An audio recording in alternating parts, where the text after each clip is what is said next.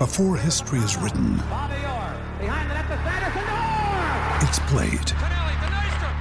Before it's frozen in time, it's fought one shift at a time. Before it's etched in silver, it's carved in ice. What happens next will last forever. The Stanley Cup Final on ABC and ESPN Plus begins Saturday. Ready to go the extra mile in a Volvo mild hybrid SUV this summer? No plug-in required. Whether you go to the mountains this summer, the ocean, or somewhere in between, Volvo mild hybrid technology adds to a more refined driving experience so you can summer safely. Contact your local retailer to learn more or visit volvocars.com.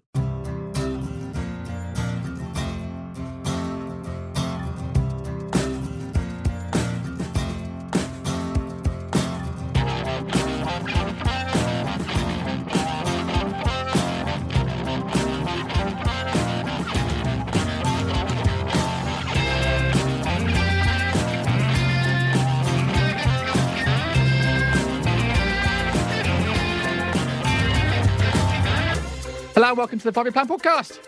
Hey. It's a big way indeed. 5 ways indeed this week. It's Palace 1-5-1 at Leeds. This is pod 468. We're delighted this week to be sponsored by our friends again at Eternity Home Finance. Croydon-based Palace supporting family-run mortgage and protection advisors. From getting on the property ladder to planning your retirement, email info@eternityhomefinance.com for a free consultation, quoting the code FYP. And joining me on this week's pod, Amy Latter is here. Amy, how you doing? Hello, all good, thank you. Very good. Yes, it's an upbeat pod this week. Great to have you back on. Thank you. Jack Pearce is here. Jack, how are you? Fresh from a weekend in Portsmouth where I watched the game. I have been barred from the establishment where I watched the game. But did get talking to a local whose neighbour, Joel Ward, was page boy at wedding. That, in those words, that's a terrible sentence, but those words, you can put it together, listener. Wow. So I got talking to a local, and there you go. When in Portsmouth, you're going to bump into someone. Joel Ward, he's the mayor of the town, isn't he, or something? That anecdote ticks all your boxes. Well, yeah. I mean, I think I was far enough away from Joel Ward physically to still be, within limits of the restraining order. But, it's all good. But now you know where he lives, yeah. No. Strictly speaking, not actually from Portsmouth, I believe. Anyway, I'm saying too much. Move on, please, Jim. Fraud. He wasn't going to play for Havant and Waterlooville, was he? He was, Right, and also joining us, man of the hour, the man that gave Roy Hodgson his team talk on Sunday. It's Joe Walker. Joe, how are you? Welcome to the pod. I'm good. I'm better now. The extent of the inspiration. I mean, if it worked, it worked. So I'll take as much credit as willing to give. I'll offer some more clumsy praise this week if they need it. I guess I'm gonna have to upgrade from comfy old shoe to something like a comfy old dinner jacket or something like that. It's the quality of garment's gonna have to go up each week. Do you think Roy would have liked that? Do you think Roy would have preferred to be called a comfy dinner jacket? Well, I don't know. I think, yeah. It would be like, well, I don't eat big dinners. I don't know what you're talking about. I haven't got time for dinners. Yeah, I really resent the implication. The destruction of Leeds United. Yes. Jim and I talked, Joe. We talked whether you could, between now and the end of the season, describe Roy as every character from Monopoly. Whether you've gone with the comfy boot, maybe the thimble this week. I don't know. Top hat. Maybe that's more in line with Joe's original idea. Maybe top dog. Yeah, he's he's got a bit of bite to him now. He's that little Scotty dog now. Little terrier. Yeah. There we go. That is lovely. I'm gonna listen, in case anyone's not unaware of what we're talking about. Last week on the pod, Joe called in a very positive and loving way Roy a comfy old shoe, and then as part of Sky's build up to the game, the Sky reporter asked Roy this. She very kindly left out the word old and subquoted it as comfy pair of shoes. Roy, this is Joe's audio, and this is Roy's response from Sky Sports. I was going to ask you though, Joe, just what was it like seeing Roy back on the touchline. But yeah, no, it all just seemed to feel like a comfy old shoe again, and but in a positive way. I think maybe the result influenced that. Actually heard you described as a comfy pair of shoes at Palace this week, which you may or may not enjoy that. No. But just that ability to just seamlessly come back in. Yeah, it's that balance, isn't it? The fact is that it can even be a little bit irritating that having 46 years of a career with the enormous success I've had, and that now being relegated to, well, he's a comfy pair of shoes.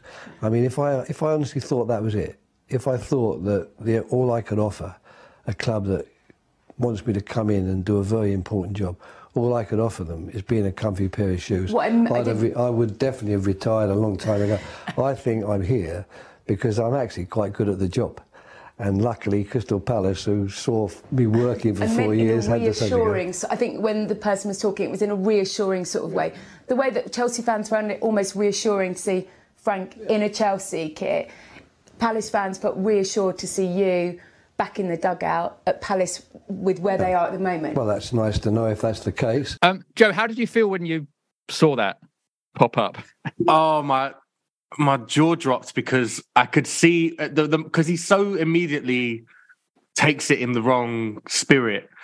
And I thought, oh no, like I don't want to make a 75-year-old man feel like he has to justify his employment, his existence. I'm like, what have I created here? The reporter, bless her, does really well in the moment to go, no, trying to reassure him is actually meant in this context.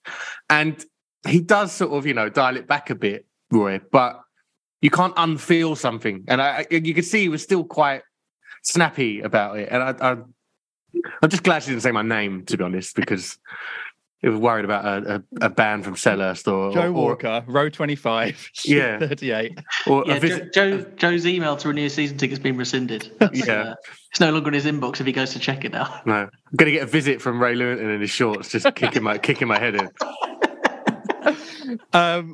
You could tell the reporter had to really could tell she thought immediately, oh no, this has gone downhill really, really quickly. Yeah. But actually it was said with love.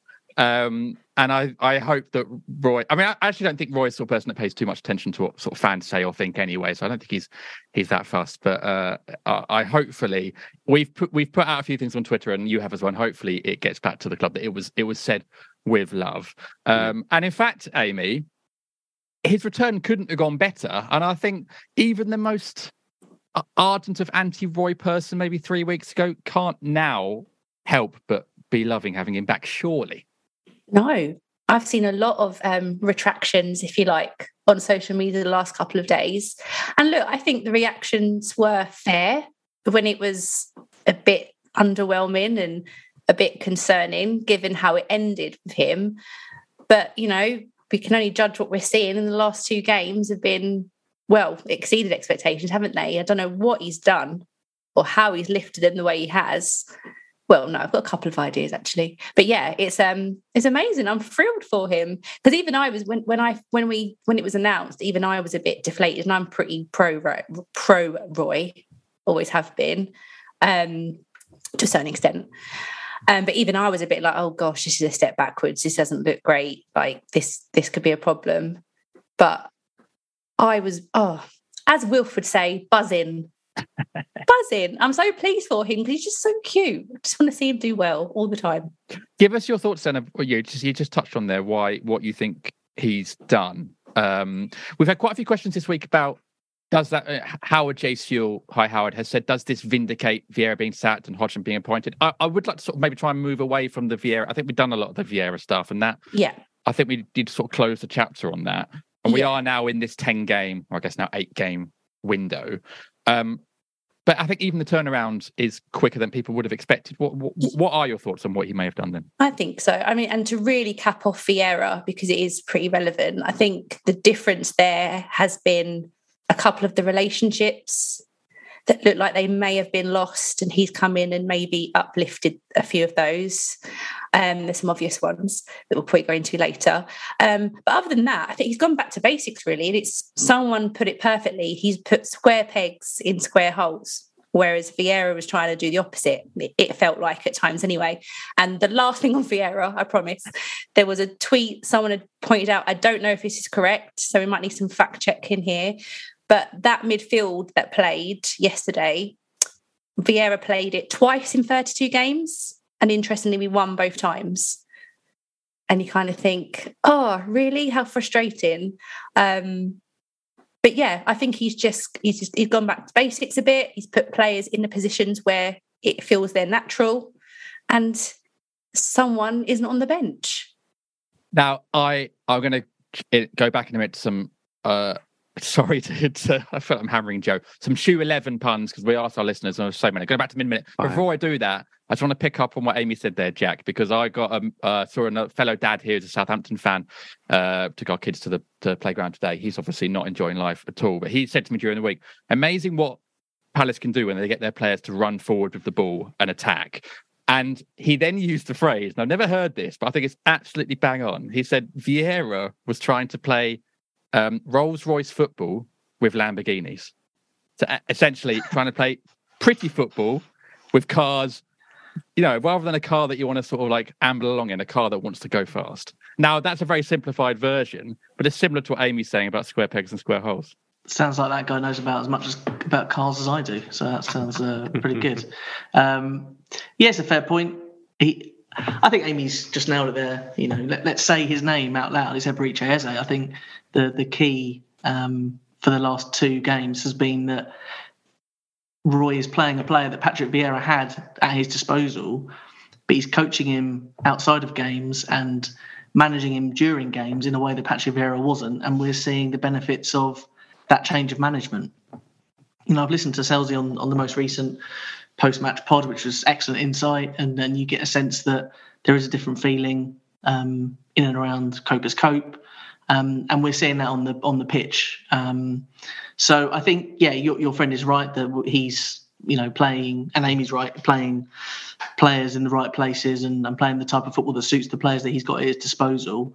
But I do think, and we don't need to labour on the Vieira point, we've talked about Patrick Vieira enough, and we'll reflect on that come the end of the season again, I'm sure. But I think it's the change of dynamic at Copa's Cope with Roy, with Ray, with Paddy McCarthy coming in, that is the kind of influence in the change of direction and the improvement in performances and the improvement of results. That's as simple as that. I think Roy would probably say that he hasn't done that much. He hasn't had a chance to do that much. He's only been there 3.5 weeks. He hasn't had a transfer window.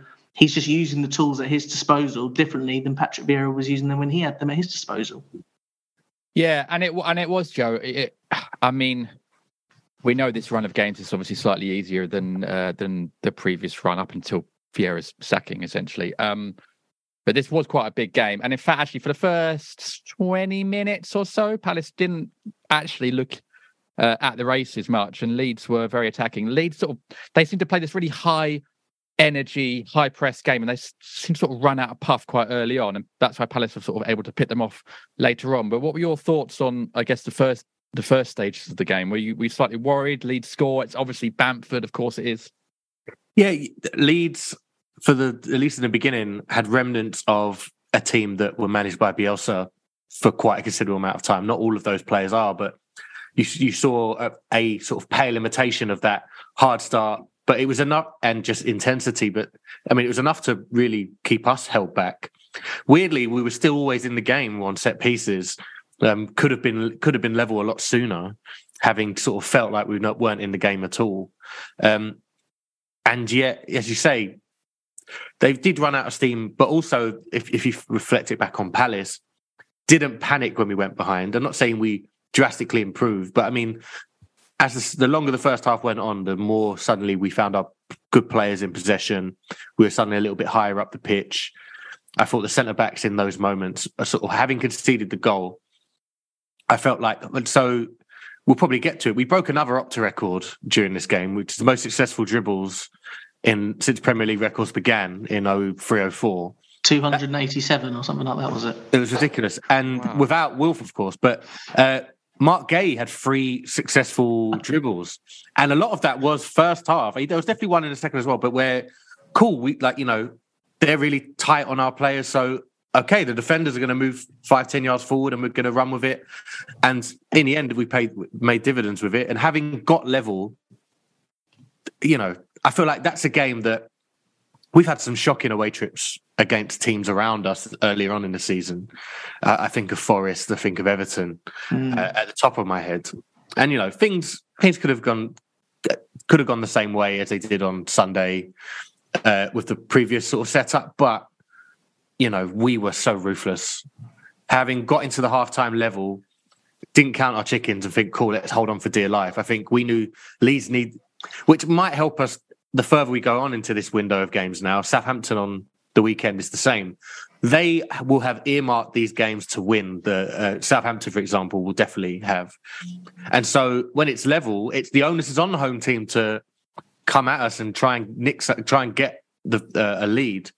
And that just totally suits the sort of players we've got who like the ball, who like to kind of break together. The Edouard goal was just a gorgeous demonstration of that. So we're sort of 4-on-2 at one point. And, I think that what led to that, maybe not the same amount of goals, but I think we'll see that kind of second half increasingly between now and the end of the season in some of these away trips, because the teams need to win those as much as we feel we need to.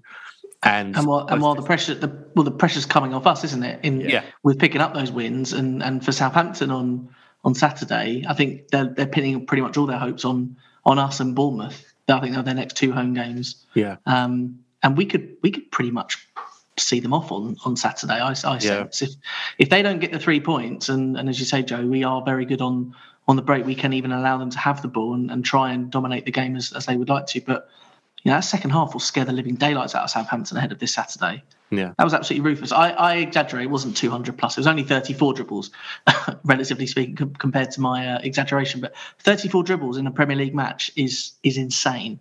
When you look at individual charts for the season and stuff like that, some players are barely into sort of like double figures. Like it's crazy. So to do that, Eze had 9 in 90 minutes. Yeah, mad. I mean, he was just on another level on Sunday. Sorry. Would you like a shoe 11 pun? Go on then. Here we go. So we put this out to our listeners in the theme of the week, which was obviously comfy old shoes. Dele Adigola. Yeah, big fan of that. Strong start. Strong start. Clinton Moccasin. I like that one. Like that one. Yeah. Very strong. Argy Friedman. Okay. Yeah. Can I also offer you Brogy Friedman? Ooh. Better. Can I also offer you stronger partnership with Clinton Moccasin, I think. So. Yeah. What about Thomas Broglin? I don't think we need to even joke about that guy. I think we can leave him in the past. Or even Darren Ambrose. I mean, it's a very flexible. That's the best of the lot of those of the pros. That one makes you think. All right, another couple. Have I heard one? Go on. Well, I know you like this one, Jack, already. Kevin Phillips flop. Yeah, that's a great one. I love that. For the slightly more continental amongst you, Jean-Philippe flop Mateta. Okay. There we go. Very good. I will chuck some more in later on. Before I do that, because we're going to wrap up part one in a bit. Amy, I'm going to put a very, very loaded question to you from MK. Ooh. Hey, MK. Sounds like they support the wrong team. No, I lie. Sorry. MK says, did Roy give the players the comfy pair of shoes speech at halftime? We now know that he didn't. But KDub13, hi KDub, says, does Roy deserve the job permanently? I'm only half kidding. Bloody hell. I think we're all half kidding when we think about this, because it's like, so I have arguments with myself about this. No, I don't think that is what we should be looking at. I think it would heavily depend on the summer and who was available. And as it looks like there's quite a few eligible candidates available, I would hope we're not planning on keeping Roy. If we win the last 8 games, I might have to reconsider my thoughts. But no, again, I think even if we were to miraculously win every single game now, it would still depend on who was available in the summer, because ultimately Roy's never going to be long term. But I said to someone yesterday, is there not a scenario where we can keep him like higher up somewhere and have a new manager below him? I think knowing what Roy's like, I think he would personally. I think he probably wouldn't want the job full time, and is doing this as a favour to Palace because he loves the club so much and clearly gets on with Steve. I think he wouldn't want to be. I think he'd want to be a manager or nothing. I think as well, it would be really nice if. I mean, imagine if we win all 8 games. It's actually not beyond the realms of possibility, although odds are it won't happen. But if it does, I think we are. From FYP, we will send Roy a comfy pair of shoes with a thank you note. Oh, absolutely. But if he does, bearing in mind how he left us before, and obviously it wasn't on bad terms or anything, but I think it got to the point where a lot of people were ready for it. I think it is a nice added chapter to the book, and it's almost the perfect final chapter for best. Roy. Yeah, it's the best case scenario. His send-off was in front of 5,000 people. Yeah. On a disappointing Tuesday night defeat to a bang average Arsenal team. The man deserves a lot more than that, and I'm hoping the pinnacle of this chapter and the end of this chapter is Nottingham Forest on the last day of the season, and Roy gets the rapturous reception that he absolutely deserves, not just for this spell, provided he does the necessary to keep us up, but for the 4-year spell. I mean, you could argue there's no more important figure in Palace's recent Premier League history, and this is just the latest part of it. So that's what I'm hoping come the 28th of May that Roy and Ray to a lesser extent, but Roy primarily gets that send off that he should have got in May 2021, and announces on the pitch, your new manager. He's in the forest. He's in the forest dugout. Yeah. Steve, yeah. Who does a Roy? Doesn't clap the Forest fans and just says, "Okay, we're down, but these are my new people right here." Too far away. Yeah. Feels like it's all meant to be. I think Amy's point there about if we have a very good end to this season, there's some very difficult games still to come. So who knows whether that will happen or not. But if say Roy wins 6 out of the 10 games that he's manager of, and we finish on 45 points, which is a place that very few of us would have thought we would have been finishing when Roy was appointed, that would typically lend itself to, maybe he's the guy for next season. But as Amy says, given his age, he can't be the long-term option. Yeah. But also given the quality of candidates available going into this summer, I think it's a different type of summer than even the one when Allardyce left and we were looking at, and I know De Boer was a good name in history and all that, but in terms of Premier League bona fide candidates for a club at our level, the likes of Rodgers, Potter, Steve Cooper to a lesser extent, but the fact those guys are out there just means I think Palace can enter the next phase almost immediately upon us securing Premier League football for next season. Yeah, I agree. So I'm going to end part 1 with this question to all 3 of you. And I'll start. I'll go Joe, Amy, Jack. If Roy keeps us up, hopefully he will, or let's say he does he undisputedly go down as Palace's best ever manager? Joe? No, not undisputed. No. Okay. I didn't know. I didn't know that he was. You're right. I didn't know if it was quick fire or what. I still think Koppel is probably is closer to undisputed than Hodgson, but I think it's between those two. Yeah. Okay, Amy. Given my era and following Palace, and I'll go for Hodgson, absolutely. Given the extent of that, when he first came and what he turned around from De Boer, that was just fascinating in itself. And then this second coming for me might be the thing that cinched it. Very good. Nice. Other car hire companies are available. But if they are interested in a sponsorship agreement, then they are more than welcome to contact us. Contact. Jack, Rylan, come in. Guest spot on the pod. I think I agree with Amy. If you only manage to keep us up 5 times in the top flight ever. What was your question? The best Palace manager? Yeah. And I know that's probably a bit of a open to interpretation. Yeah. I would say he's not our best, but he's perhaps our most important. Given the riches that are available in the modern era, he's probably been as important to the sustaining of Premier League football and all the financial benefits that come with Premier League football than anyone, probably alongside Wilfried Zaha. So yeah, Roy is right up there, but I wasn't around for the Coppell era, but it looked bloody good fun. So Yeah, and we were the third best team in the country at one point. We were getting cup finals and we won trophies under him, and the journey.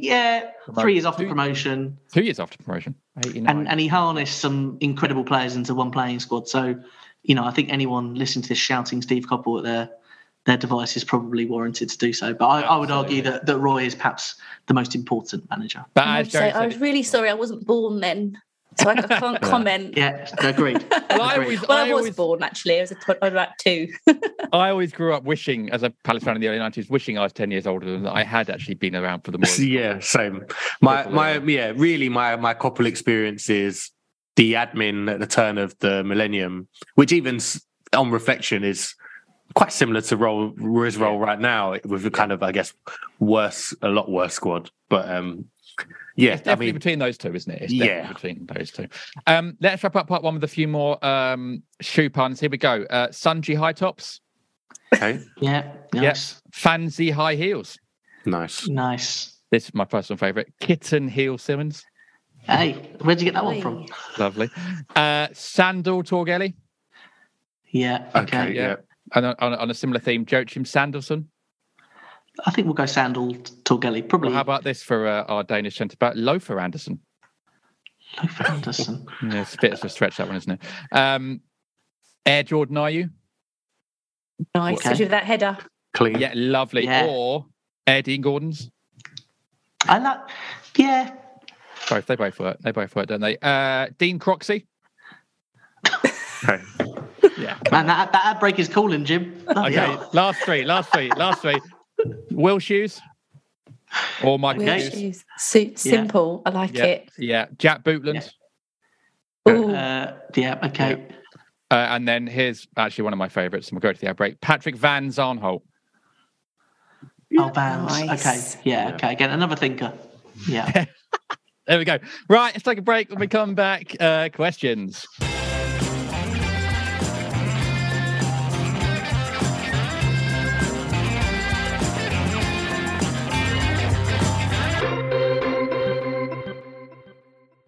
¿Te preocupas por tu familia? Entonces, ¿por qué darles solo huevos ordinarios cuando pueden disfrutar de lo mejor? Eggland's Best, los únicos huevos con ese delicioso sabor fresco de granja, además de la mejor nutrición, como 6 veces más vitamina D, 10 veces más vitamina E y 25% menos de grasa saturada que los huevos regulares, además de muchos otros nutrientes importantes. Así que, dales los mejores huevos. Eggland's Best, mejor sabor, mejor nutrición, mejores huevos. It's time to get your checking account to zero with free checking from PenFed. That's zero ATM fees, zero balance requirements, and zero time spent waiting for your paycheck to direct deposit because you can receive it up to 2 days early.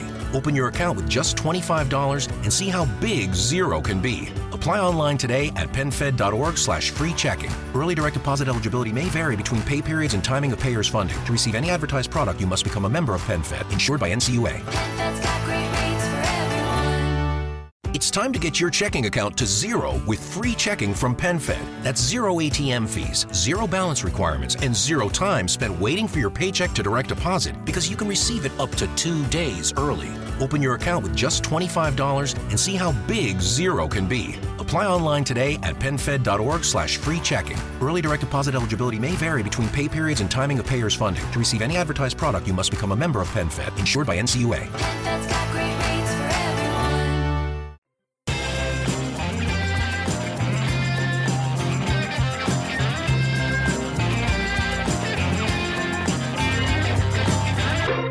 Welcome back to the 5-Year Plan podcast. Hey. Pod 468. I forgot to do the patron shout out at the start of the pod. I know patrons now will be absolutely on tenterhooks to find out who it is. So I know. So let's do a drum roll for this week's random patron, please. It's Mr. Rob Billington. Oh, well. What are the chances? Come on, Rob. What are the odds of that? You can join our Patreon like Rob and get post-match podcasts, 2 post-match pods this week after the Leeds game. Patron-only merchandise, which the latest run has just been sent out. It's a Palace scarf with well-played lads on one side and typical Palace on the other, perfect for whatever outcome at the match, and loads more rewards at patreon.com/FYP podcast. Link is below the pod now. Right, questions from our listeners. Kanu Basher. Hey, Kanu. Kanu Basher. Just not a big fan of the former Arsenal striker. Lwanko. Yeah. Thank you. I wasn't going to say it. Have we turned 5 corners? Can you? Where'd you be if you turned 5 corners? 1, 2, 3, 4. I think you'd be back where you started, wouldn't you? No, you'd be one more along. So maybe depends how many corners there. Depends how many corners. Andy Hill 6007. Hey, Andy. Says, speechless. May as well ask the panel about interest rates and how high they go. Much easier for the panel to assess. Anyone got any opinions on interest rates, or should we leave that to Eternity Home Finance? I was going to say, you've got the perfect sponsor for that one. Yeah, exactly. Fair enough. Rob Poole. Hey, Rob. Is Ray all right in no shorts? Anyone notice this week? Can we confirm he was wearing trousers? That doesn't. Please. Yeah, he was. Before we move on, let's just trousers, not shorts. But even that seems weird. I was prepared to blame any result that wasn't a win on the weekend on the fact that he wasn't wearing shorts, because I don't know. It was attributed when Watford went down with Roy and Ray last season. Ray wore tracksuit bottoms throughout that period, which was very strange. So people, I was beginning to weave the narrative that Ray in shorts even is essential for the. Joe, I bet you were looking for any excuse on Sunday, provided you didn't start with the manager. Yeah, other than me, me, yeah. So can we? Well, so if Roy's a comfy pair of shoes, is Ray a comfy pair of shorts? Absolutely. How is it? I tell you what, if we win another 4 games in this run, he has to get his own personalised shorts in a club shop. Like how's that not happening? Karai with his grey tracksuit bottoms. It probably would sell better than some of the range that they've got out at the moment. So fair play. Yeah, that's its own podcast. Yeah, that's a different episode. On Ray Lewington, I'm sure he was loving watching, Palace win 5-1. But he must have had a bit of a difficult afternoon watching his nephew have one of the stinkiest Premier League performances of the season. Luke Ayling, one of Palace's best players on Sunday. I keep saying Saturday, on Sunday. But that wasn't good. And the commentators, I was waiting to see how long they left it before they mentioned that Ray Lewington is Luke Ayling's uncle. I think it was well into the 20 minutes, so they didn't lead with that one. But speaking of the commentators, Jack, I know you wanted to give a little nod to the, BBC Radio Leeds commentary. Yeah, I don't know who Palace got the comms from for the Palace footage, but I, like every other Palace fan, has watched the highlights package and the various different angles of each different goals about 757 times. And the commentary from, I'm guessing, as you say, BBC Leeds or Leeds in-house club television. The despair at particularly the 3rd and 4th goals is just chef kiss. It's just brilliant. It doesn't really get any better. But credit to the co-commentator for Ebbs' goal. There's a despairing and I think you're going to bleed it in, Jim. I think, but the despairing oh no to that's a very good goal is within a second. So he does maintain his professional standards very quickly for that one. But Odsonne Edouard's goal is just a very, I don't know how to describe it other than a very Yorkshire oh no. So we played them both, Jim. All right, we'll play. I think it's Andy Hinchliffe. It feels like it. No, well, he did Sky Sports, so it wouldn't have been him. So not him. Okay. I'm presuming it's. Is it up there with the for fuck's sake Murray? Not quite, probably because he wants to maintain his employment for next week. But it's not. It's not far off it. Right. For the Edouard goal in particular, that despair is coming through very loud and clear. Let's drop them in now. Robin Koch. Palace have won the midfield battle again, though, and it's into the centre circle, and it's played out wide by Eze, and now it's Elise, corner of the area. Oh, no! Eze! Oh, what a brilliant goal that is!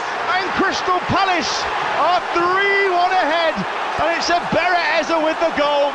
Just the keeper to beat, a sweet ball to play him in. He threaded it under Ian Meslier, and Palace have doubled their lead. Just shy of the hour, it is a complete reinvigoration. Leeds 1, Crystal Palace 3. Pressing forward, it's given away. away. A shot flashed straight into the body of Rodrigo Moreno. Now forward, Elise comes over halfway, and it's 4-on-4. And Palace are going forward with Edouard. This could be 4-1. And it is 4-1. Oxford Edouard on the left foot. He taps his watch. Wow. About time, he says. Wow. Crystal Palace have sprung back into action. Lovely stuff. Always nice. You know, when you've had a win, always nice to hear opposition commentators having a terrible time. Because they've been there. I always like it when a goal is so good that it actually kind of dilutes a club bias. Like that third goal was such a lovely goal from Elise to Eze that, you know, it actually dispelled his annoyance at how bad a position that put Leeds in the game. Yeah, it's the sort of goal they would have seen Rafinha scoring a few the last couple of seasons as well. So I think they're probably not regretting that sale, but maybe wishing that they were 18 months back, maybe in terms of their own progression. But thank God they're not. Speaking of, here's a question from Lee Ayres. Hello, Lee. Ignoring the scoreline, was this a better performance than the Leicester one? Leeds were on top for most of the first half. We were brilliant second half, but we were that good minus a finish for all but 10 minutes versus Leicester. Discuss.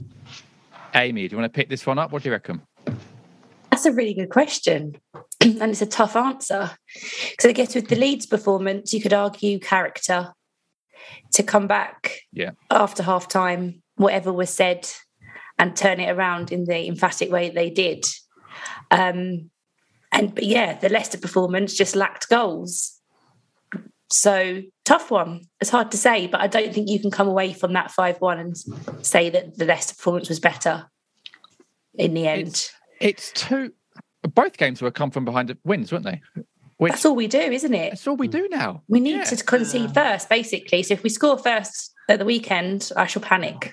But wasn't that? I feel like on the pod earlier in the season we were saying something like, "Should we score an own goal straight from kickoff?" Because I think this was a bit of a habit under Vieira as well, wasn't it? I think pre-World Cup.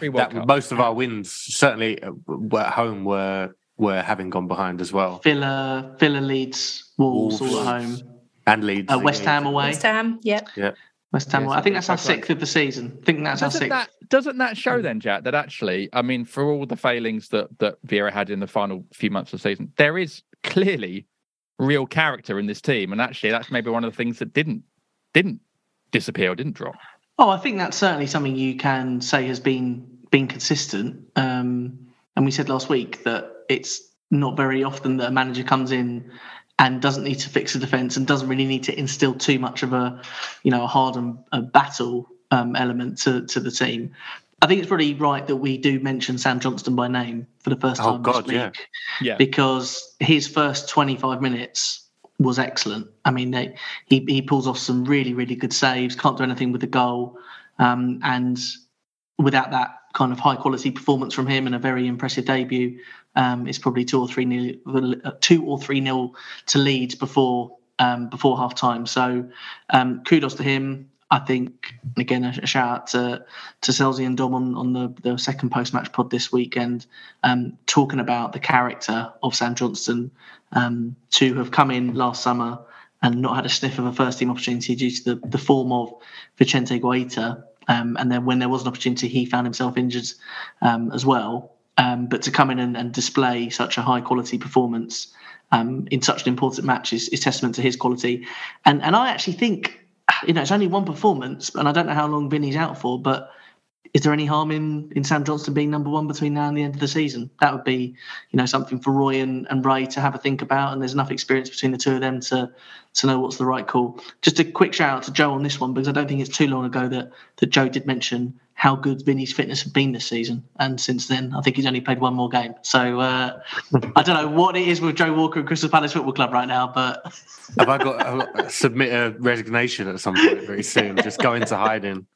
No, but the good news is we've got an England international sitting on the bench, and he did really well on Saturdays. But no, in answer to the question, I think that kind of that battle and the character was certainly there, and the fact that we even when we were under the cosh, the fact that we did threaten and somehow Jeffrey Schlupp misses from 3 yards out after 15 minutes, and in previous games you might think, that's the one chance and it's gone, but For us to hold in there and then take the game away from Leeds so quickly in the second half is testament to the kind of attitude of the squad.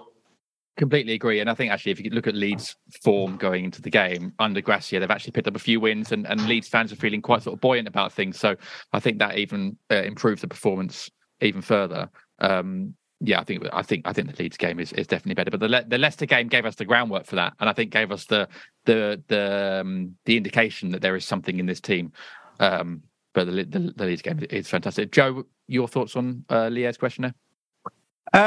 I think the Leicester result, certainly the manner of it, if there was any sort of flaky confidence, I think it gave the team a huge injection. Yeah. Even though we levelled pretty straight away against Leicester, we did look a bit blunt, and it was a kind of almost a sense of, here we go again, without Wilf and, with all the intent, we're just not quite got enough here. So goals may remain a problem between now and the end of the season, as we feared. So we were delighted to get the winner, of course, but I don't think anyone was getting carried away. We thought I certainly thought anyway, that there will be games between now and the end of the season where we might struggle really getting some goals in key moments, which is why I was just so much more surprised and impressed with this Leeds result and that second half, because Ayew left of a front three is not had good spells there prior to joining Palace, certainly with I think he was player of the year at Villa and Swansea playing in that position, but due to Wilf's kind of ever presence there, that's his position, so he very rarely gets a spot there for Palace. Despite that, I didn't expect in his 2 appearances there, a game and a half, 2 goals and an assist from that side, which is quite a testament to him, but also Roy Hodgson as well, who could have very easily gone, okay, let's put Schlupp there or somebody else that's, not Jordan Ayew. Highlighted him for specific praise after the game as well, Roy. Yeah. Singled Jordan Ayew out, which I think says it all. And also 2 really good goals and a really good assist as well. No, they're genuine game-changing moments as well from Ayew. I suspect Ayew might feature in winners and losers in part 3. In fact, I suspect the whole Palace midfield was in the WhoScored.com team of the European team of the week, I think. Or top 5 leagues in Europe. Madness. Yeah. So it may be a busy one. I think Michael Elise was only the second 10 out of 10 this season on Who Scored. Wow. I think Lionel Messi was the first. So Never heard of him. Yeah, never heard idea of who him. that is. Let's get him. Right, before we crack on with winners and losers in part 3, question here from It's Ricky Bushell. Hey, Ricky. Just says Easter egg of choice. Anyone particular Easter egg of choice? Just mix up questions. Add a mini eggs one on Easter Sunday. Cadbury's mini eggs.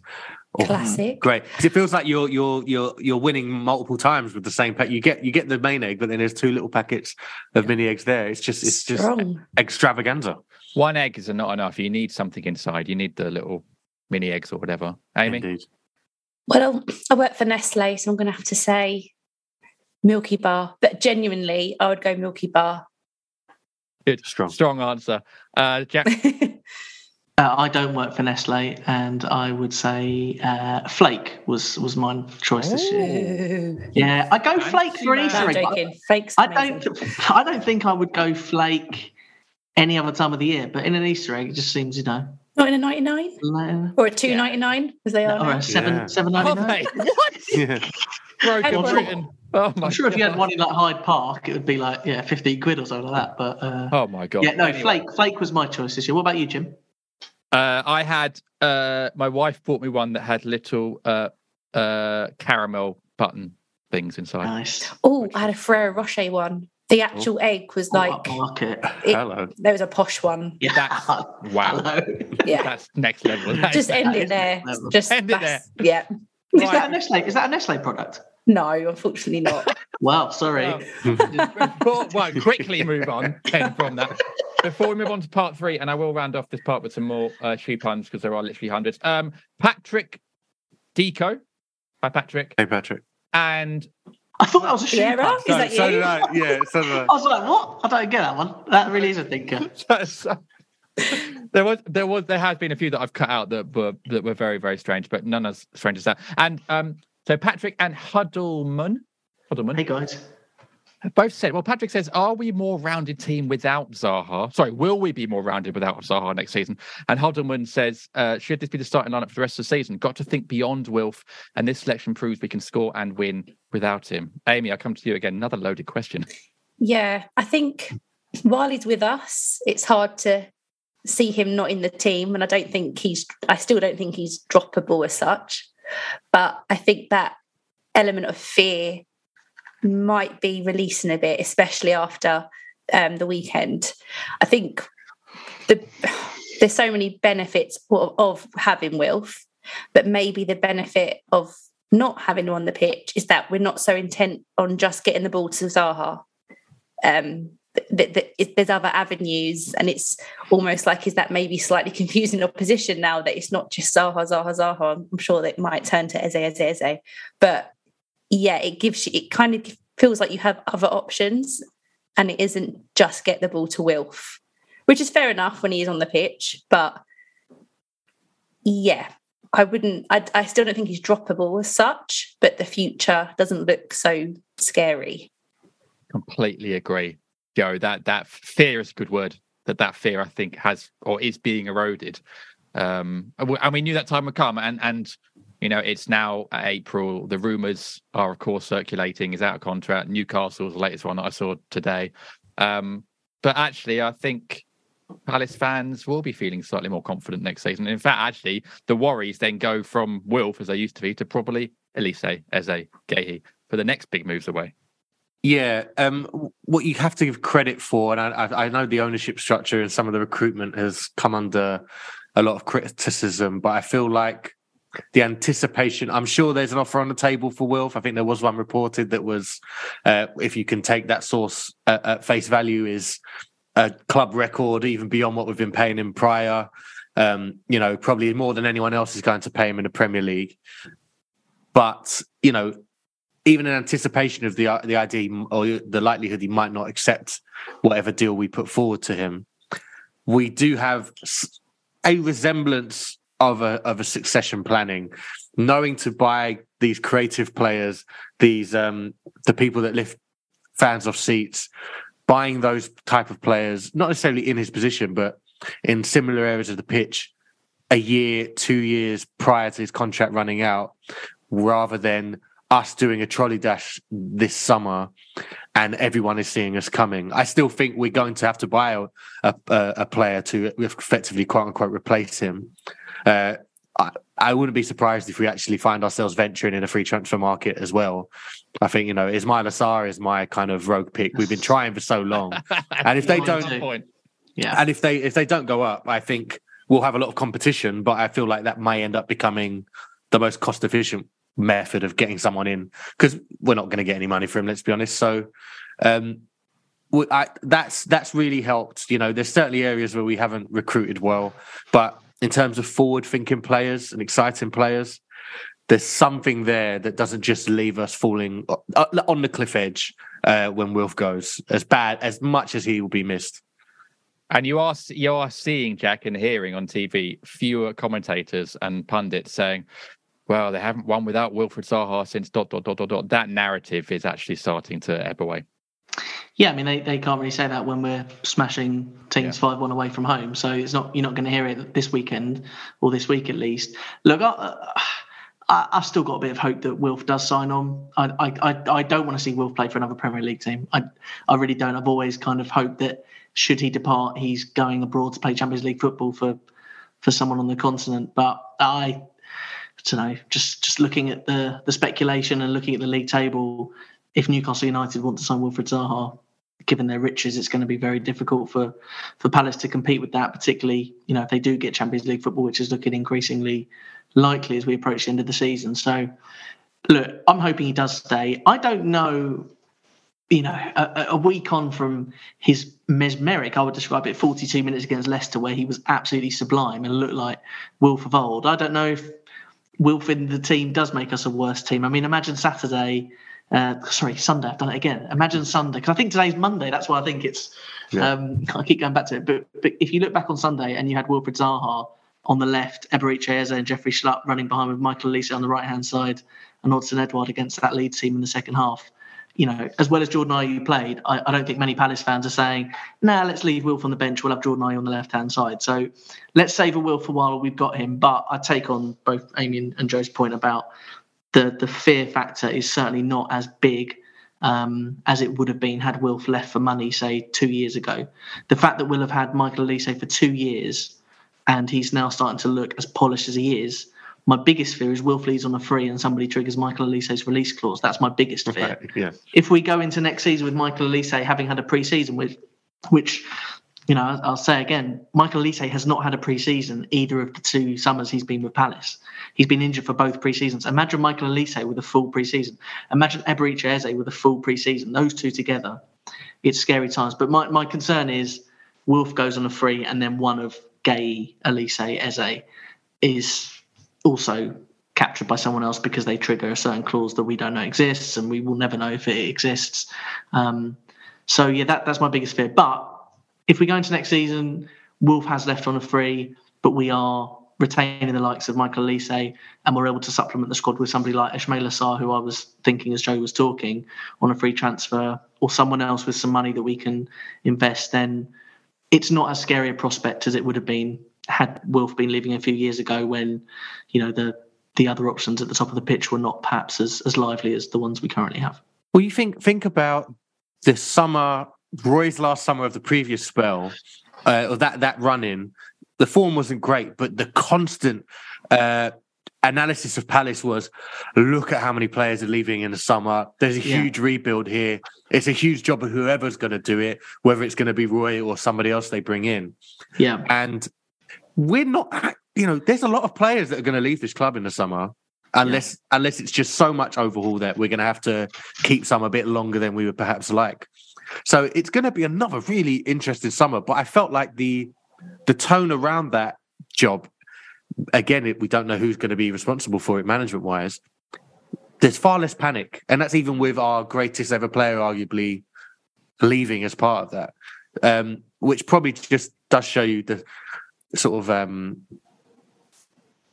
there has been progress made. I think sometimes you have to kind of take a deep breath on some of the present annoyances structurally and go, okay, we have got a lot better of a base to build on with these departures.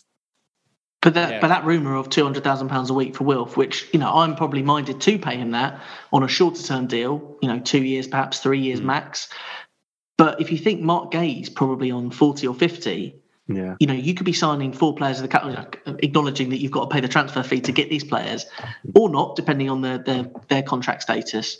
But Wilfried Zaha, £200,000 a week at 30, 31, or 4 players of the potential of Mark Gay, Michael Elise. It's a big decision. It's a big decision this summer moving on. But the sooner we get Premier League status secured for next season, the sooner decisions can be made. And that's why it's so important that Roy's hit the ground running with these 2 wins. If we was talking tonight, having, drawn 1-1 at Leicester, drawn 1-1 with Leicester, lost at Leeds because the first half performance was not particularly great, sitting here on 28 points, possibly in the bottom 3 tonight. I don't know who's on who's 18th, or I think it's Forest on 27. So we'd just be literally on the precipice of the relegation zone. It's a completely different tone. The fact we're talking about next season already, yeah, completely.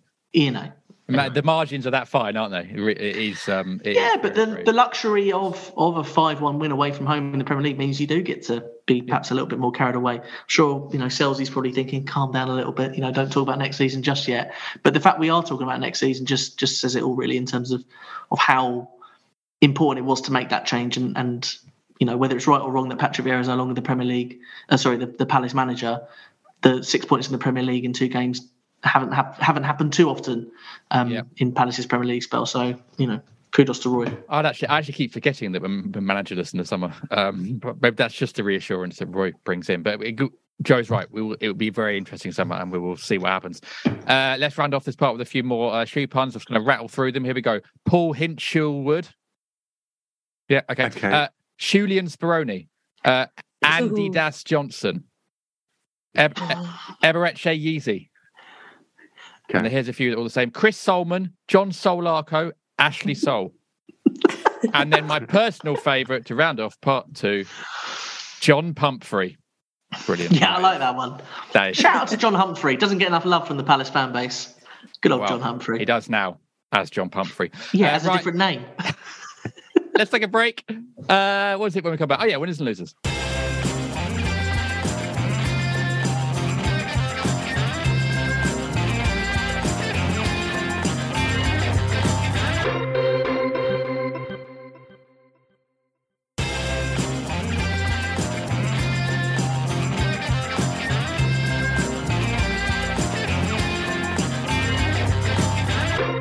Welcome back to the Five Plan Podcast. Pod 468, sponsored by our friends at Eternity Home Finance. From getting on the property ladder to planning your retirement, email info@eternityhomefinance.com for a free consultation, quoting the code FYP. Winners and losers. Suspect losers / must-do betters will be probably completely empty. Don't know who's going to be in that. Winners, I think, will be very busy indeed. Amy, let's come to you first. Plenty of names already mentioned in the pod. Who's your winner? Hodgson. Nice. Isn't that cute? No. The obvious answer is Elise, isn't it? Because we were talking about Opta stats earlier. He had his own stat, didn't he? Record, of youngest Premier League assist hat trick. Is that correct? Yeah. So it's hard to not give it to him, isn't it? But there's an abundance of players. You could argue that every single person on that pitch, and going back to the keeper, Johnston, for keeping us in it in the first place, let's not underestimate that. So yeah, I'll go for Elise because that's the easy option. I went first, but it could be anyone. The prerogative of going first. I think Hodgson's a lovely shout, actually. I know that was said in jest, but I do think that's a lovely shout. And he's certainly I'd say, biggest winner over the last 7 or 8 days in terms of Palace. Sam Johnson is an interesting one. Either of you guys going to go for Sam Johnson for your winner?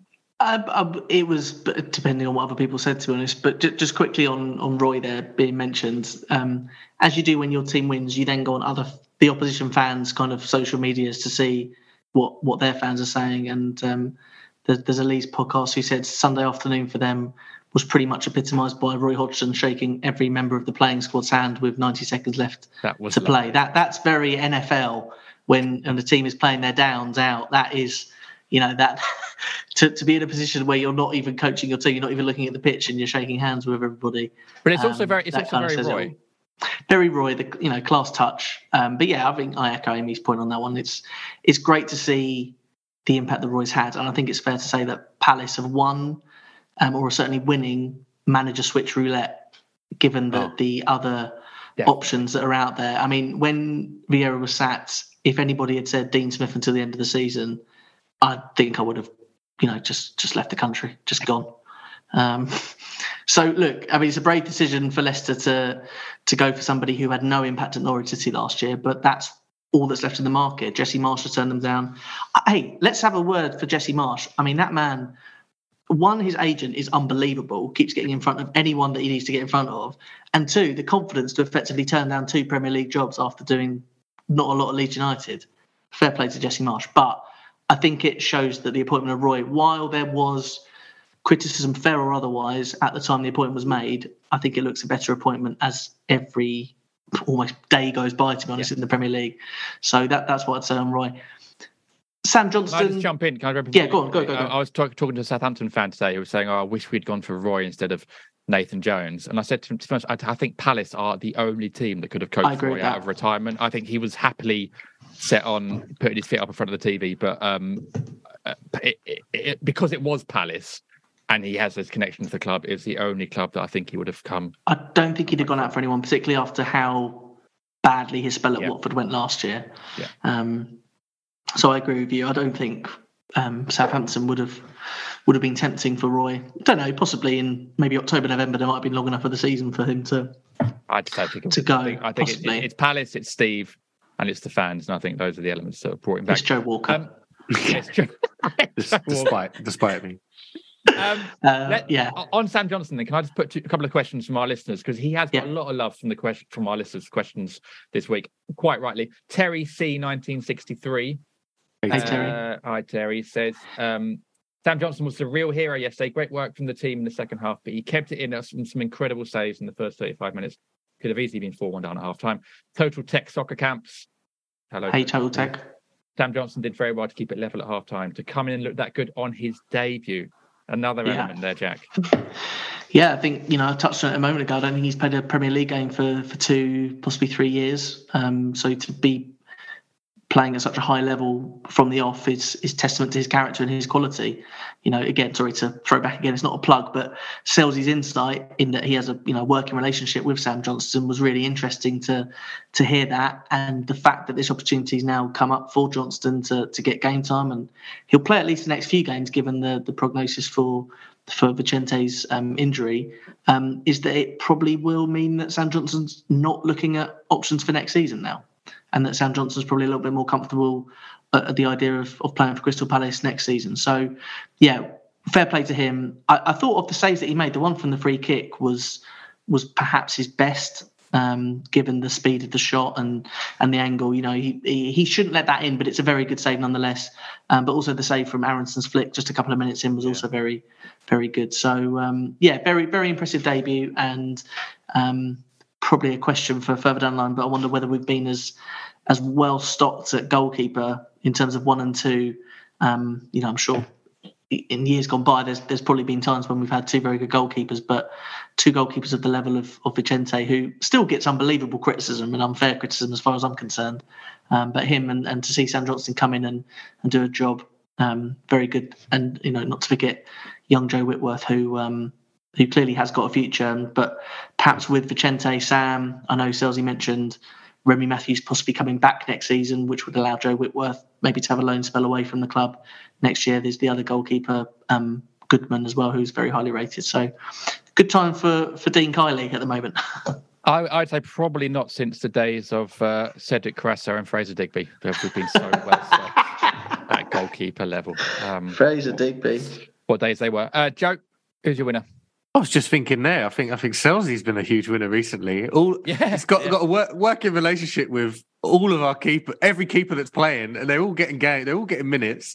There was a mention on that post-match pod of someone that needs to ask Octa. We've had our last 3 Premier League games have been with 3 different keepers. Yeah, and which can't be too common in the history of the Premier League, but. Really delighted for Sam Johnston. I guess you all have teed me up for the obvious one, Ebbs, as just so delighted for him. A player that everybody wants to see win, which is why when it wasn't quite working, in a significant chunk of this, I say post World Cup, let's say, getting these opportunities out of position. And would do remember Brentford away, he came on the left and actually was really good, but otherwise, really wasn't getting much love in the centre, and then when he would get the opportunity, wasn't impacting games. And suddenly, you're asking those questions you don't want to ask. Is the injury still having an effect? Is this a longer term thing than we first thought? What's going on there? Is Vieira being cruel to be kind? Is it a method that's not working? He doesn't look happy. To see that change almost instantly in him and his style of play, in the confidence. It warms the heart, and it's not just pleasing for us in a wholesome sense. It's devastating for us again in terms of the opposition. They were run ragged by him in that second half. There's various clips that the club has cut up and put out on the social media channels. There's one where he does. I wouldn't even call it a 360. It's like 720, where he goes round and round again and takes it back and leaves 3 or 4 players in his wake. And that was the 91st minute. Yeah. In terms of questions about his fitness, that shows how dominant he was. That's a player who never played 90 under the previous management, not to my memory anyway. Very few opportunities. And he's done it twice now this season, which, doesn't bode well for the Ahamadas of this world, who were kind of getting some minutes, but are nowhere to be seen now. But I'm just delighted that he's made that impact. I'm also relieved that when he celebrated and pointed to the shoe, that it wasn't a reference to the comfy old shoe. Because I thought I was really thinking I can't show my face at Selhurst again for a little while. But turns out it's a more sort of cynical announcement of his new boot line, which, by the way, Palace players being sort of enough star product to have their own line of football boots. Yeah, that's big time. Hello, isn't it? Yeah, that doesn't happen very often at Palace. That bit of skill that Joe refers to actually injured Weston McKennie. Weston McKennie was actually injured by that bit of skill. Wow. It was sublime, and it led to, I think he beat another 2 players, and then you're thinking, oh my God, this could be the greatest goal I've ever seen a Palace player score. This pub in Portsmouth isn't going to know what's hit it if this goes in. And he gets tackled, and you think, oh, that's a shame. But his performance on Sunday, particularly the second half, was absolutely the performance that you were hoping to see from Eberechi Eze when we started to see him get his confidence at this level in Hodgson's last season. And for it to be only a matter of weeks after the 45 minutes against Brighton, when he was god-awful, to be playing at this level just shows that something wasn't right between him and the manager. It has to be him and the manager. Nothing else has changed. He can't have improved his fitness that much. He can't have improved his technique that much between the Brighton second half and this game. So it's as simple as a manager's getting a tune out of a player that the previous one wasn't, and what a tune it is. The link-up play. It is. I was going to say that quote. That was such a lovely quote to see from Roy at the end of his press conference. And yeah, Amy, I'll pass over to you in terms of Ebbs, because I could just single day about that performance on Sunday. No, do you think it's the drastic change in him that, and I don't mean to keep digging at Vieira because it's nothing personal, obviously, but this is where I get a little bit baffled that people are still questioning the sacking and the change in him, in Ebbs, because how can you look at the difference in that player and still think, oh no, Vieira wasn't the problem? For whatever reason that problem is, we'll never truly know. But it's glaringly obvious now what the issue was, and what was, because he was named as my loser on one of these pods recently. I think it was after maybe the Spurs game, that kind of period. He did look lazy. He did look uninterested. You started to question, is he just a luxury player who can't cut it at this level? He needs to be, surrounded by the big boys to be effective. And how wrong were we? That it was just something wasn't right for him. Yeah, and I'm happy to go on the record and say that only a couple of months ago I was talking about whether we looked to cash in on Ebbs, given that we were getting such a poor return from him, particularly since the World Cup, and with 2 years left on the contract as we go into this summer. Was he the one that the club maybe let others know through whatever means that he's perhaps the one that we'll listen to offers for? Now, just a few months on, I'm asking Dougie to put that new contract in front of him as soon as possible, because 2 years doesn't seem that long. But yeah, it really is quite staggering how drastic his improvement in form has been. And I can't wait. I'm going on Saturday to Southampton, and I can't wait to see him and Michael Elise. It's been a while since I've been this excited to go and see a Palace player or Palace players in the form they're in. And the only regret I had on Sunday watching the game on TV was that I wasn't there. Yeah. And shout out to every Palace fan who was there. Easter Sunday, long way to go, trains awfully expensive. The game moved at late notice, so shout out to everyone who made the trip, and you were really handsomely paid for your endeavours. Absolutely right. Without getting too sort of emotional, I think Ebbs, in a way, is Crystal Palace, and he offers that ability and that spark that we've always loved from players. He's by all accounts, genuinely lovely lad. He's got a smile that could light up Selhurst Park on its own, and I think he is the one player in recent years we've all collectively desperately want to do so well. And at 38 years old, I'm too old for favourite players or names on the back of the shirts. But if there was one I had to, gun to head now, it would be Ebbs, without a shadow of a doubt. And I want to see him get better and better and better. I'm with you on that one, Jim. He's and I think the adage of the man crush is probably a little bit outdated now, but he's probably too young to be my man crush, given that I'm, I think 9 years older than him. But he's so cool. He's just such a nice guy. Yeah. His celebration, and maybe we've got time to talk about Odsonne Edouard in a moment as well. But all of that celebration is just gold after Odsonne Edouard's goal. But they're just so cool. Like when players are on form, when certain players are ticking, then they just exude this coolness. FC. It is. Again, I'm too old to use that phrase legitimately, but it was so great to see these players just absolutely flourishing and enjoying. I think, and perhaps this is the greatest test of it all, I think I saw Jordan Ayew smile. You did. Yeah. I think I saw him actually look a little bit happy, which He was smiling on the train platform after as well with the fans. honestly, All it takes is 5 goals. Are you Annalise full of smiles? Yeah. Oh God. Well, Elise, I still can't work out Elise's celebration tactics because doesn't care. when he scores, doesn't care. But when Gahey scored, he was telling the home fans to F off for some reason.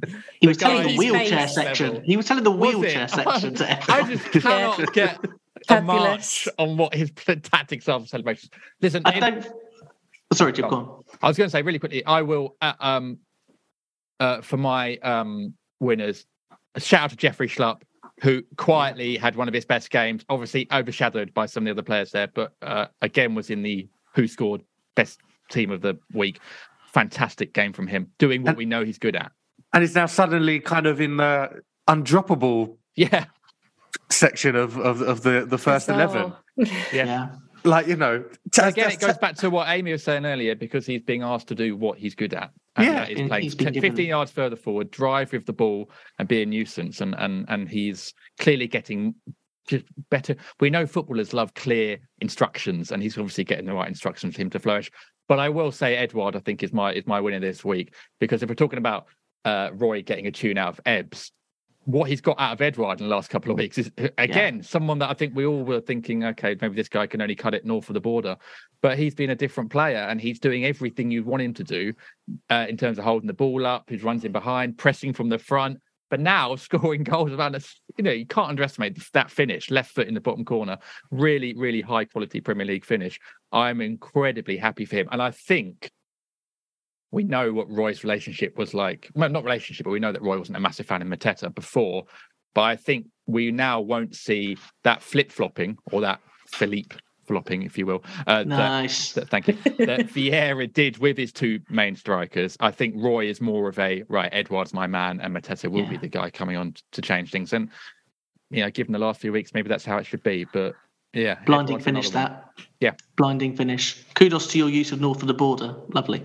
But, lovely finish. And his overall play deserved that. I think if you're winning 5-1 away from home, if you're, being a bit picky, you probably want your striker scoring amongst those 5. And he did, and he broke that spell that goes all the way back to September, October time since he last bagged in the league. So really pleased for him. His performance, again, a significant step up compared to where he was under Patrick Vieira. And I think he went off with a bit of a knock, but I don't think he probably would have gone off if it was 1-1, one of those injuries that it just suited the players on the bench to come on. And his finish was great. And again, it was his celebration, which, he got to bring out his celebration. And it was a really good moment. And I think the players around him were pleased to see him score. I think Michael Elise's biggest smile of the afternoon was for Odsonne Edouard's goal. So, that says it all for me. Just a really good afternoon for Roy. I think a lot of the things that Roy would have wanted to get out these first 2 games, he's got his striker scoring. He's got Michael Elise getting assists. His performances have been good this season, but he's now getting the assists. Ebbs is contributing goals. Jim, I agree with the mention of Jeffrey Schlupp. The thing with Jeffrey Schlupp is he's getting 70 minutes out of him, and then he's calling it a day. Then he's getting Will Hughes to come on and do that left-hand side of the 3 job instead, which is, again, probably a good enough brief for Jeffrey Schlupp when he knows I've got to give 70 minutes and then I know I'm going to go off. And maybe that's Roy adapting to having 5 subs. I think when Roy was manager previously, I don't think he ever really used the 5 subs, and he does already seem to be a bit more up to speed in terms of using his bench a little bit quicker. Certainly did on Sunday. So, yeah. We don't need losers this week, Jim. No, do you know what? I don't think we're going to bother with losers because there aren't any. Just Ray Shorts. Just Ray. Yeah. Where are they, Ray? Come on. Right, so we'll wrap up then with a couple more puns. Here we go. Speaking of those players there, Odd Socks Edouard. Okay. Yeah.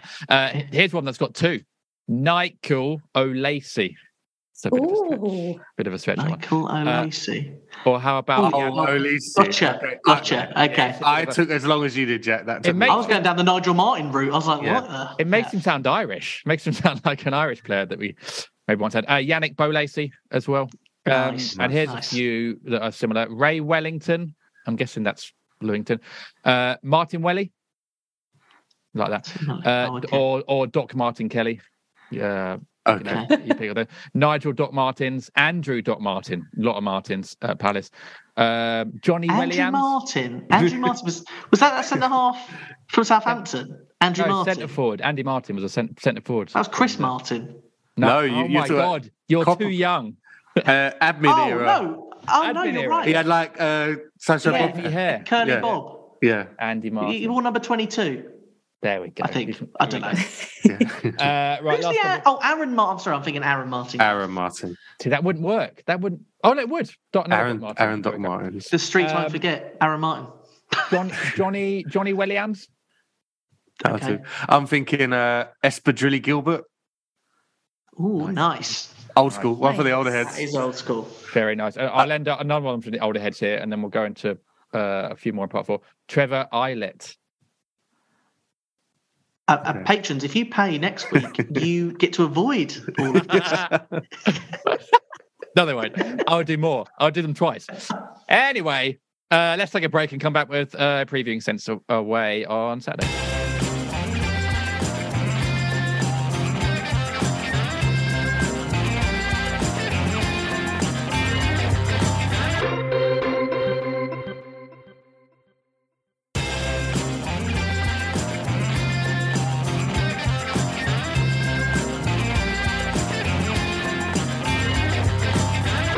Welcome back to the Phone Plan Podcast.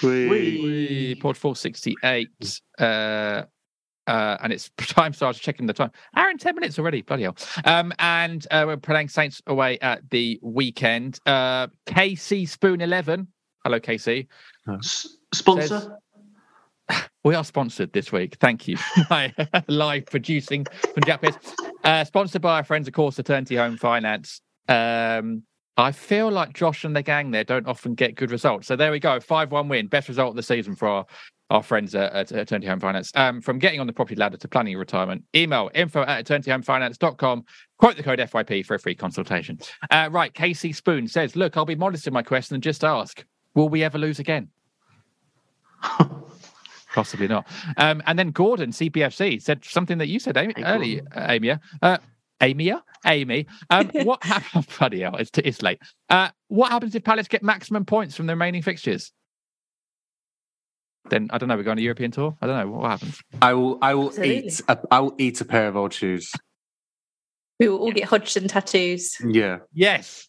No, Joe's gonna eat shoes. I'm not getting a tattoo.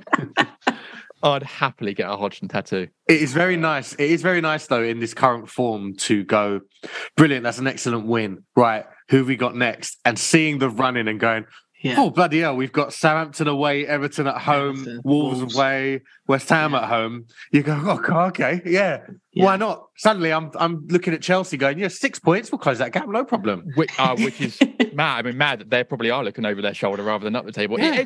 It is though, Amy, and like obviously this has been an episode where we have been getting ahead of ourselves a little bit, but like when can't you when you win 5-1 away from home? But if they get a result on Saturday against Southampton and really going into it, it's a plum fixture really given their form.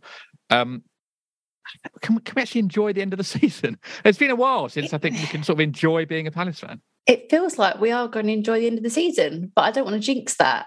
I think the pessimist in me looks at it and thinks, look, this is a much bigger game for Southampton than it is for Palace. It's their home game. They need 3 points. Like, it's a must win for them. It's nothing for us, but you'd like to see that. Well, it's not nothing, but you know what I mean? It's not a must win at this stage for me. It's a should win, but it's not a must win. We're going to win it. Let's be honest. I think Jack mentioned earlier. At first, I worried and thought, they're in a dogfight, so that could catch us out. But that means they're going to come forward, they're going to try and score goals, they're going to try and win, and we could just pick them apart like we did Leeds. I think that's the difference in a lot of these fixtures. A lot of these teams are fighting for their lives, and we could arguably just be having some fun. But let's see how wrong or right that goes after the weekend. Well, it's nice actually, Jack, to be. I mean, I agree with all of that. It's nice to be in a position where you can feel fairly confident. I mean, we are setting ourselves up now for an absolute tonking by Southampton. But again, if you're looking at the form table going into it and the way Palace played in that second half, I think you'd be a fairly cautious Palace fan not to be fairly not only optimistic but actually maybe quite excited. Yes, I don't disagree with any of that. But just a comment about Southampton, they're quite an odd bunch in that they're bottom of the league, deservedly so. They've been trashed throughout the season, before the World Cup, after the World Cup. They just haven't been good enough. But they've got some players that you look at and you think, yeah, would like them. They've bought well in the sense that if they were blooding them, players like Lavia in midfield, Mara, a few others they've got. That I think is his name Palacios, the Argentinian kid that scored a winner against Leicester a few weeks ago. They've got a few players that you think they should have bought them last summer, but be blooding them slowly but surely. But they're chucking them all in because they haven't got anything else. Yeah, they've got some really nice players. They've got Theo Walcott other than exactly. And at the other end of the spectrum, their best player, and this is shout out to Theo Walcott, he's actually been their best player for the past month. He's their biggest threat going forward, but that says it all because they've got these nice players who are showing glimpses for 15-20 minutes, maybe similar to Michael Olise at points last season in that there's clearly a talent there, but they're not going to keep you up. But there are players that you look at. I think the goalkeeper's another one, Gavin Bazzuno, you might look at and think he could possibly do a job next season. But they're a team to raid. They are perhaps a team to raid. Carl Walker-Peters. Yeah. You think they've got players. You think Livramento, who I know has been injured for big chunks of the season. I mean, we're definitely in the market for a right back. Let's be honest. Yeah. So you look at that, and if Gay goes in the summer, who did Dougie Friedman try and sign for about 18 months? Bella Kotchap, who's their centre back. So, absolutely. Oh, sorry, he's the other obvious one. Yeah, Bella Kotchap is the other one they bought last summer, who again should perhaps be ending this season having played 10 to 15 games, but he's probably going to finish the season playing 25 to 30. It's just not a very well balanced. It's good recruitment, but it's not a very well balanced kind of implementation of these players. But my fear of going into this Sunday, oh my God, I can't get my days right today. This Saturday is that they need this win so bad. I could see us picking them off 3 or 4, to be quite honest, or I could see them walloping us 3-0. I think if everything clicks for them, because it has to, we could very well be on the end of a bit of a beating. But that said, I'm of the same opinion that we could be picking them off quite comfortably come the second half with the quality that we have going forward. But this really is probably do or die for Southampton come Saturday. I think if they end Saturday afternoon having not won, I don't even think a point's really good enough for them. Given the rest of their fixtures, I think Southampton fans will be leaving St Mary's quite disconsolate because I think Saturday presents itself as one of the only real opportunities they've got to get 3 points between now and the end of the season. Yeah. Is it mad that for two teams that have relatively struggled for goals for big chunks of this season, there's not a chance of that being a 0-0, is there? Not a chance. No. It can't be for them, really. I mean, I said before the game against Leeds last week, it's a must not lose, and I felt that was the key for us because when you're playing these so-called 6-pointers, the key is to not be overtaken. And again, we haven't said yet, but we finished the game week 12 again. It's just ours. Just back off everyone else, all right? Just leave it alone. And again, given the chance of a victory this weekend, we could end another game week 12, regardless of what anyone else does, which is just crazy. But I just think Southampton could present a challenge, but I do think we've got the quality. And all of a sudden, as you say, Joe, not scoring goals isn't as much of a concern as it was even just 2 games ago, which is how quickly football moves. Yeah, and that's even if Saints come out and do put in a big performance that they need, and we come away with nothing. That 6 points we've had have been so big, I wouldn't even feel that disappointed given the run in and given what we've seen over the last two games as well. So quite a nice position to be in. Another nice position for me to be in is to give you my final group of shoe puns. Has anyone got any to add? Joe, do you have any to add in? Oh no, I only had that one. Okay, it was good. I liked it a lot. I've got a very similar one here. Esper Brill Glazier. Okay. Better. Similar. Here's the last few. Herman Sliderson. Nice. Wow. Jeffrey Schluppons. Okay. Carl Sketcher. Okay. Yeah. And then the final few here are slight variations. One size fits all, obviously. Classic. Yeah. And then the manager apparently would be Stevie Cobbler. Okay. Or Stevie Toe Capel. Jim, just check in for myself and for about 93% of patrons, and in fact all listeners. Is this a feature for next week as well? Just checking, just seeing where we're at with this. It might be. Yeah. Okay, cool. Who knows? Depends how many tweets we get. No, it won't be. I can just confirm. The final pun is that the anthem would of course be Glad or Loafer. Yes. Okay. Nice. Thanks Strong for saving that one. Thank Yeah, God strong for that. finish. Thank God that's over. Thanks for everyone sending those in. Or not, who knows? Anyway, thank you to the three of you for joining me this week. What a lovely pod, and it was great to chat to you all, especially after that win. Patrons will get a post-match pod from Southampton. Jack, I think you and me will be on that. Potentially JD Senior, potentially Selzy. Who knows? The whole gang. Oh my God.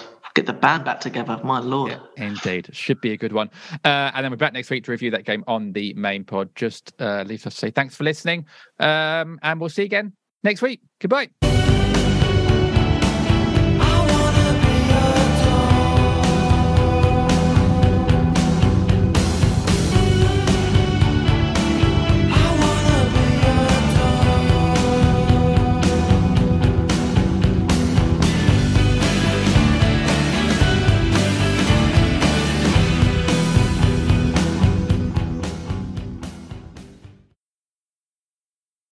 Sports Social Podcast Network.